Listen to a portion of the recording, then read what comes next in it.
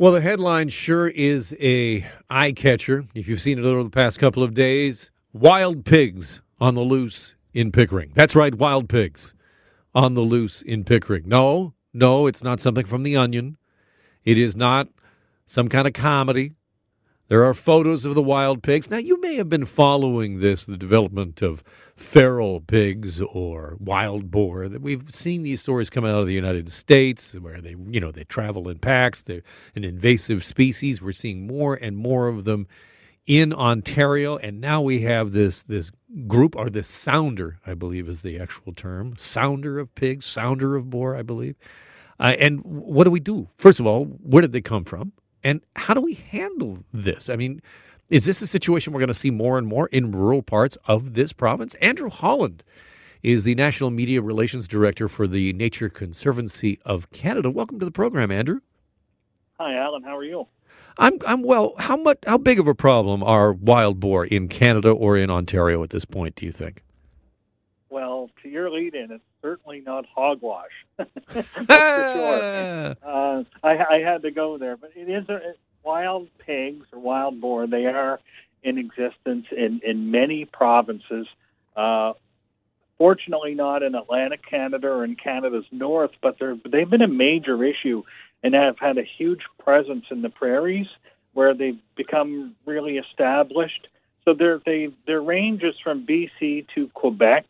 But they are in pockets across Ontario there's been sightings in Renfrew County and Frontenac County, from Chatham upwards to the Bruce Peninsula, Scarborough. So they're in different parts of Ontario, and a great tool to monitor these is there's an iNaturalist page. It's an app that you can use to search sightings of where these are located. So there's been over 90 different sightings in the province of Ontario so far.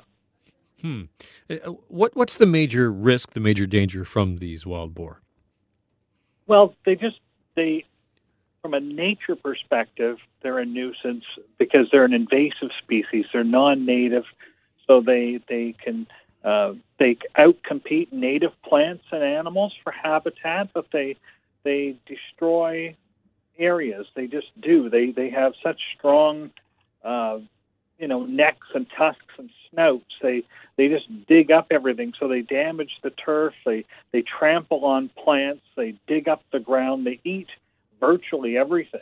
And so that's the problem. Once they get established, they're a real issue because they are so sexually mature. They reproduce very significant compared to moose or deer, like native species. Like native animals like moose and deer, they may have 1 to 3 babies per year.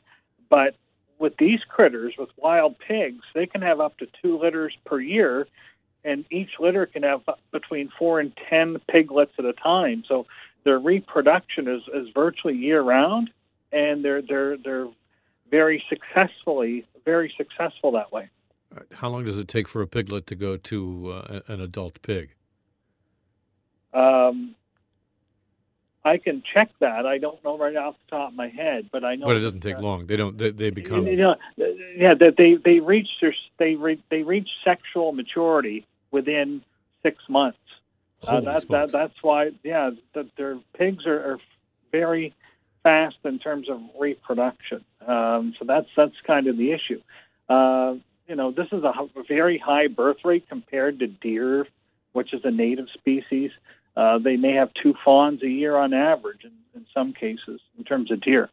What do we know in terms of best practice, other jurisdictions that have successfully fought off wild boar, or are there any jurisdictions that have successfully fought it off? There really isn't. And what the prairie provinces are trying to do is monitor the situation and try to get a handle on it. They're using trail cameras to try and get a better sense of their movement, their reproductive cycles, and where these animals are spreading so that they can try and get a handle on them, because they are among the world's worst 100 invasive species, and they're quite a concern for agricultural producers because they'll feed on crops wheat, corn, oats, potatoes, fruits. Like I said, they're omnivores. They're not fussy eaters. They're not picky. They'll eat pretty much everything, and so that's why they're a concern for farmers. But they're also a concern just in general areas because their ability to reproduce is something else. So, what's the solution here? I know this is going to upset people, but I mean, do we have to take matters more drastically into our hands in terms of a cull? Do we have to start saying, well, there's a bounty on them? I think that the best thing people can do is report any sightings they have. The province of Ontario has set up an email and a phone number where people can report sightings. So I think that's one of the best ways to I guess, deal with it is share that information so that biologists can make good decisions. So the email address is wildpigs@ontario.ca, and the phone number is 1-833-933-2355. And they've also set up, like I said, it's a free app you can put on your phone or even on your computer. It's called iNaturalist. It allows people to take a picture and upload it on this app, and it'll geolocate the spot where you took the photo. So by sharing that information, that's one of the best ways to combat invasive species is sharing the information so that you can monitor their range. And by sharing that information, it helps scientists sort of get a better handle on what steps need to be taken in certain areas before things get too far, before they get too established, like they are in different parts of Western Canada. It's a big concern, Andrew. Thank you so much for your time. Appreciate talking to you today. Well, thanks for your time, and thanks to Heather as well.